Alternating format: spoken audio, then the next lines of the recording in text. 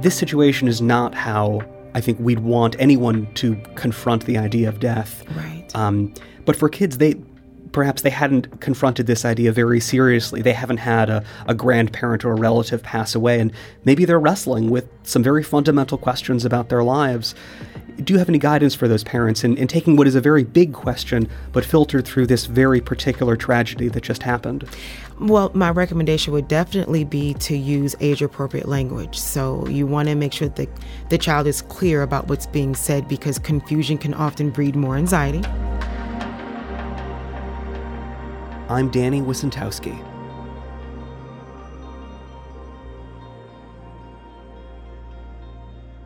There are images that shake you. The sight of school children, fleeing out of windows, running out of their school, trying to escape gunfire. It must be one of them. And as those images of yesterday's school shooting at Central Visual and Performing Arts fill our screens, our social media feeds, it's hard not to think about the students, the teachers, and families who can't just turn off these images by turning off a screen. This day and its horrors will stay with them. And no matter your connection to this tragedy, it can affect us all.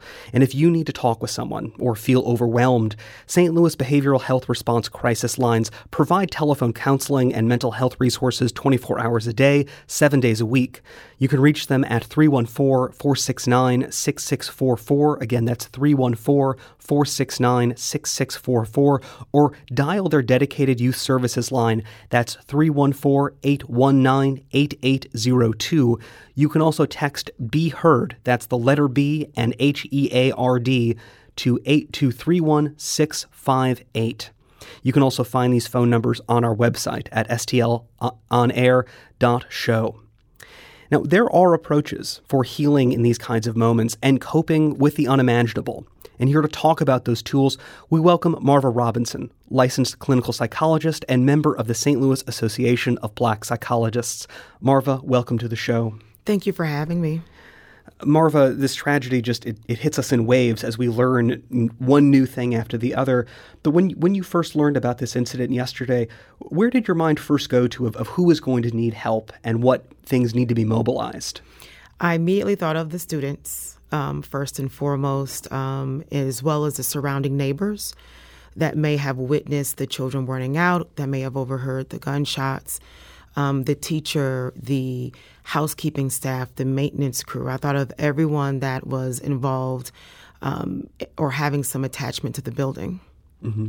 And, there's so many reactions happening, and a lot of it is people asking, how do I manage my thoughts? How do I manage my emotions when it feels like I can't control this ride that I'm on, or, just feeling tears coming up, thinking about this event?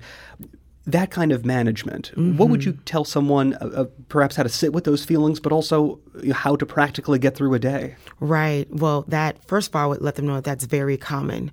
And so to let them know that there's nothing wrong with having those emotions. In fact, it's expected. And actually is a normal expectation to have those feelings. So they will come. It may feel random at times. It may be triggered by something they see on TV or a certain phone call, but to allow those emotions to happen. But I would tell them first and foremost to reach out and lean on support. That is one of the most critical things that can be a big game changer for healing versus staying stuck. So even events like a candlelight vigil, being able to gather with others that were also a part of this incident, leaning on families, friends, trusted adults.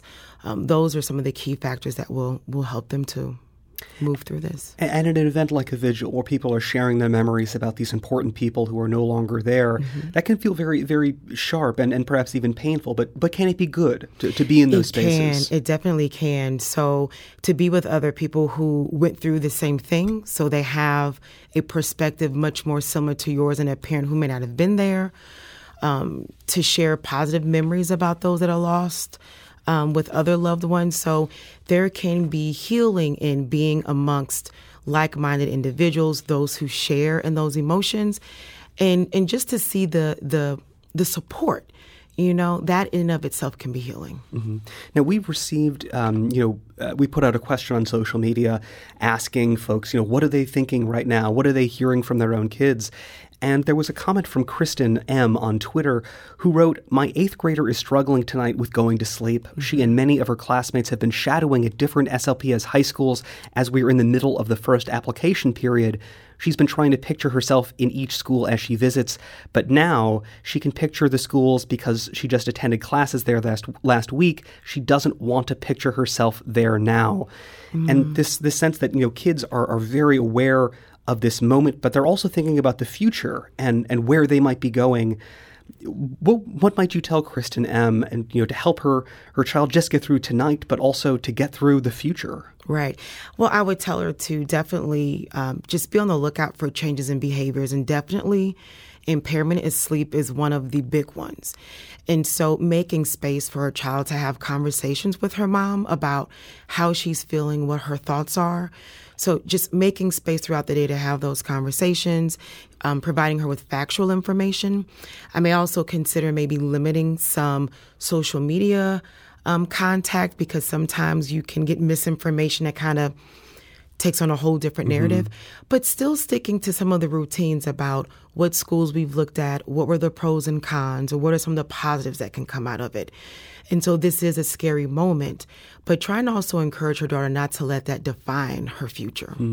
What are some of the other behaviors that parents should be, keeping an eye out for, because they want to respond in that moment, and some of these behaviors might be tough to deal with for the parent.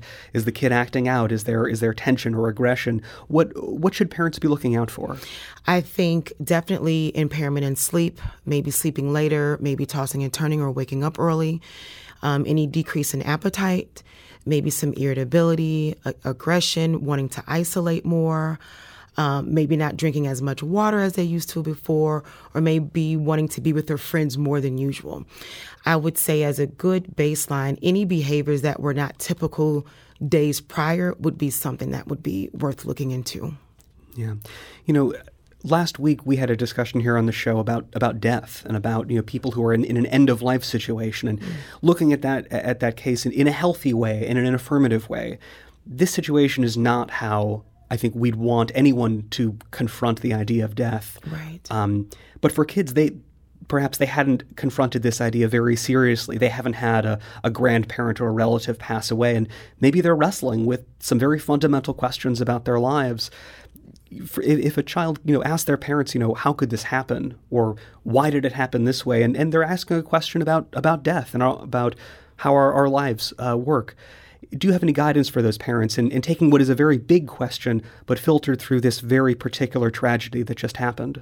Well, my recommendation would definitely be to use age-appropriate language. So you want to make sure that the child is clear about what's being said, because confusion can often breed more anxiety. I would provide factual information. Certainly the children that went to school that morning did not expect this to happen, but sometimes that is the case. That is why that school in particular spoke about the drills that they had, and other schools do the same. So there are measures that people can take to try to be prepared and have a sense of routine for when something like this happens. However, that it is things that may come up that may be unexpected, but continuing to have those conversations, leaving space for the child to ask as many questions as they like, and also understand that it may not be a one-time conversation, that it may come up later on that evening, could come up next month or even next year. Right. Now, of course, the parents are also dealing with this trauma, directly as themselves. They're not just the caretakers of their children. They have their own emotions. They're seeing this. And one of our questions as well was, from Lashana L. on Instagram, asking, what are we doing for the parents? And she writes, I say this because a lot of folks in the communities I grew up in still view this type of situation as a, quote, get over it one. Not only are folks ostracized for getting help, their families are shamed just because perhaps they're pursuing therapy. How would you, lay out some guidance for these parents and when therapy or those kinds of resources might not be something they've encountered before this kind of terrible moment? Right. I would say that thankfully that trend is turning, where therapy is no longer taboo. And so that would definitely be the way to go. Sometimes we may not have all of the answers, But you can speak with a professional to get guidance, even a family therapist to help the entire family go through this process, but definitely taking advantage of resources. And I'm sure that the school district will have postings of where families can go. I would say that there is no need to struggle in silence or to deal with this alone, that there is help available and out there. And just one phone call can make a dramatic difference in the healing of the entire family. Now, after this incident happened, SLPS came out and said we're providing a lot of mental health support. There are a lot of counselors.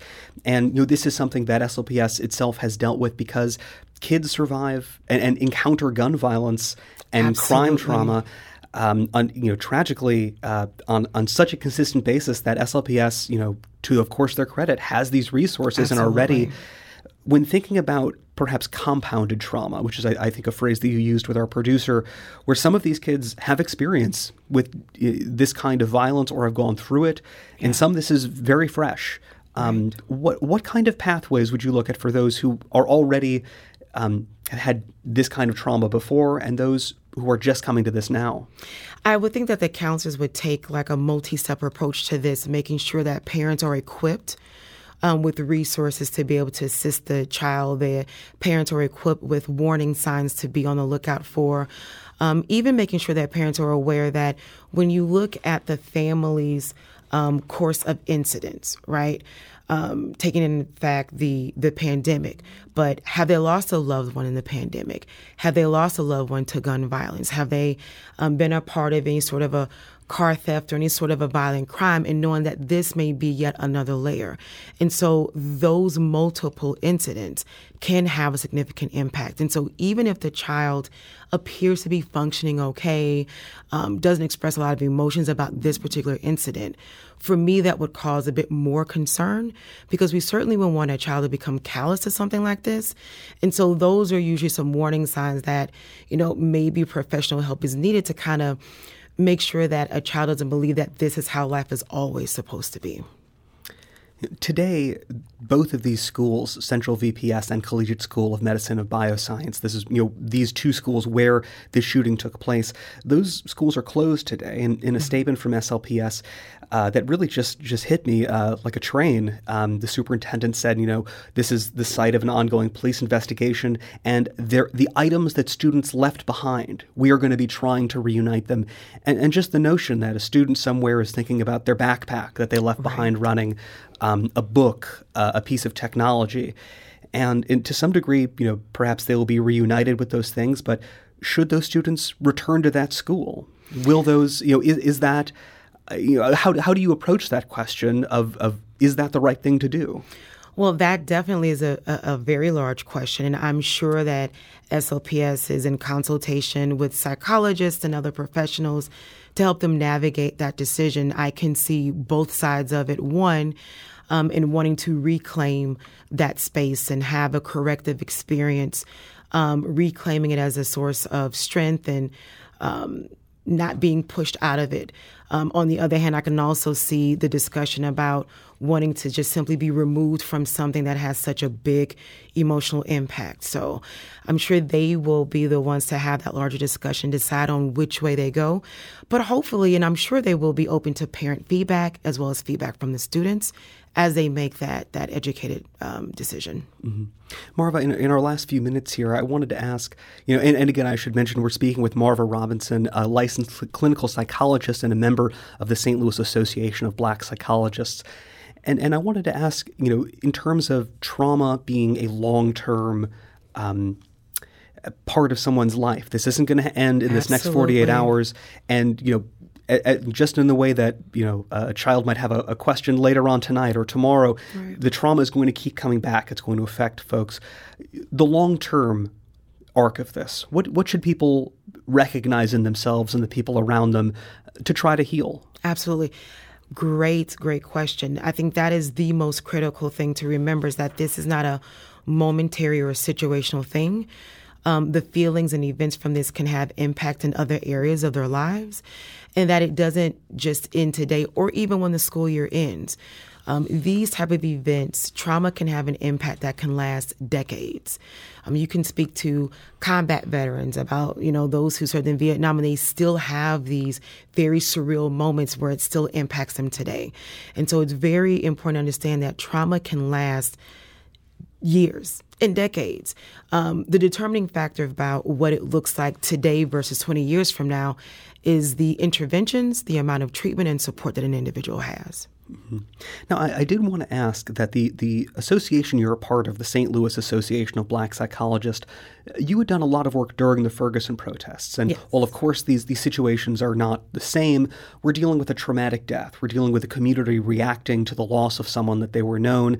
And this kind of, every day there's something new. There's some new piece of information, and it feels like too much. Yes. Very often. What did you learn, from that experience of looking at how people went through that process? And are there any lessons that you could bring to that now? I think one of the biggest things we learned was that we made the right choice in going to the community and going door to door. As a clinician, understanding that those first few days are the most critical in terms of getting interventions into place. So having access to the community and people being open to receiving help was important to us. I think it made a big difference. We were able to leave coping skills behind, anything from journals to bubbles to teach breathing. And so I think just having that initial contact and not expecting people to call us or come to our office, but we were proactive in actually going to the community, going door to door. And I think that made a difference. Mm-hmm.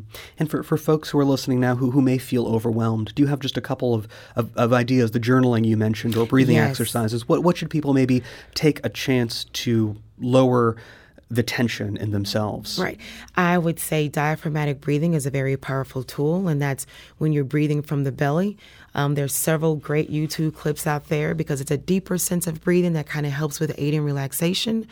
Exercise is great. So even if it's a kid using a jump rope, any sort of movement is great. Being mindful of how much sleep you get, water intake, and then, of course, writing out your feelings. Sometimes when you don't feel safe to say the words, at least getting it out of your mind and down on paper is a skill that can be helpful.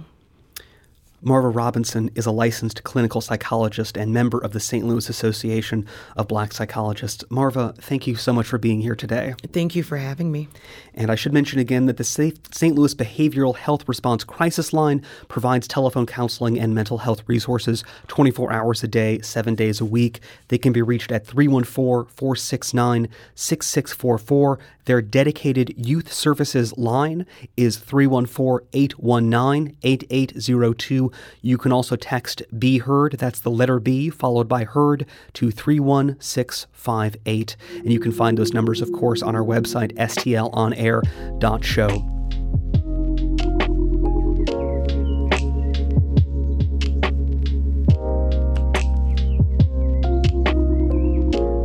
This episode was produced by Danny Wysentowski. Audio engineering and podcast design by Aaron Dorr. Our production intern is Avery Rogers. Our executive producer is Alex Hoyer. St. Louis on the Air is a production of St. Louis Public Radio. Understanding starts here. Our podcast proudly supports St. Louis artists by using music from Life Creative Group.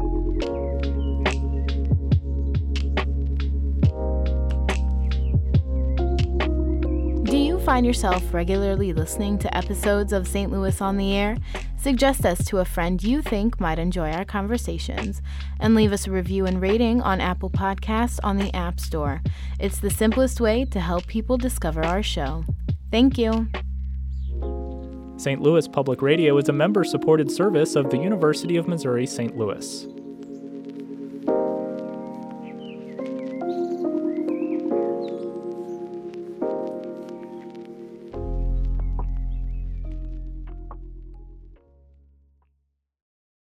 Support comes from the Missouri Forest Products Association.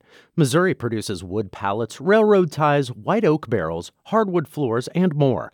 Details on the variety of products made in the state are at choosewood.com.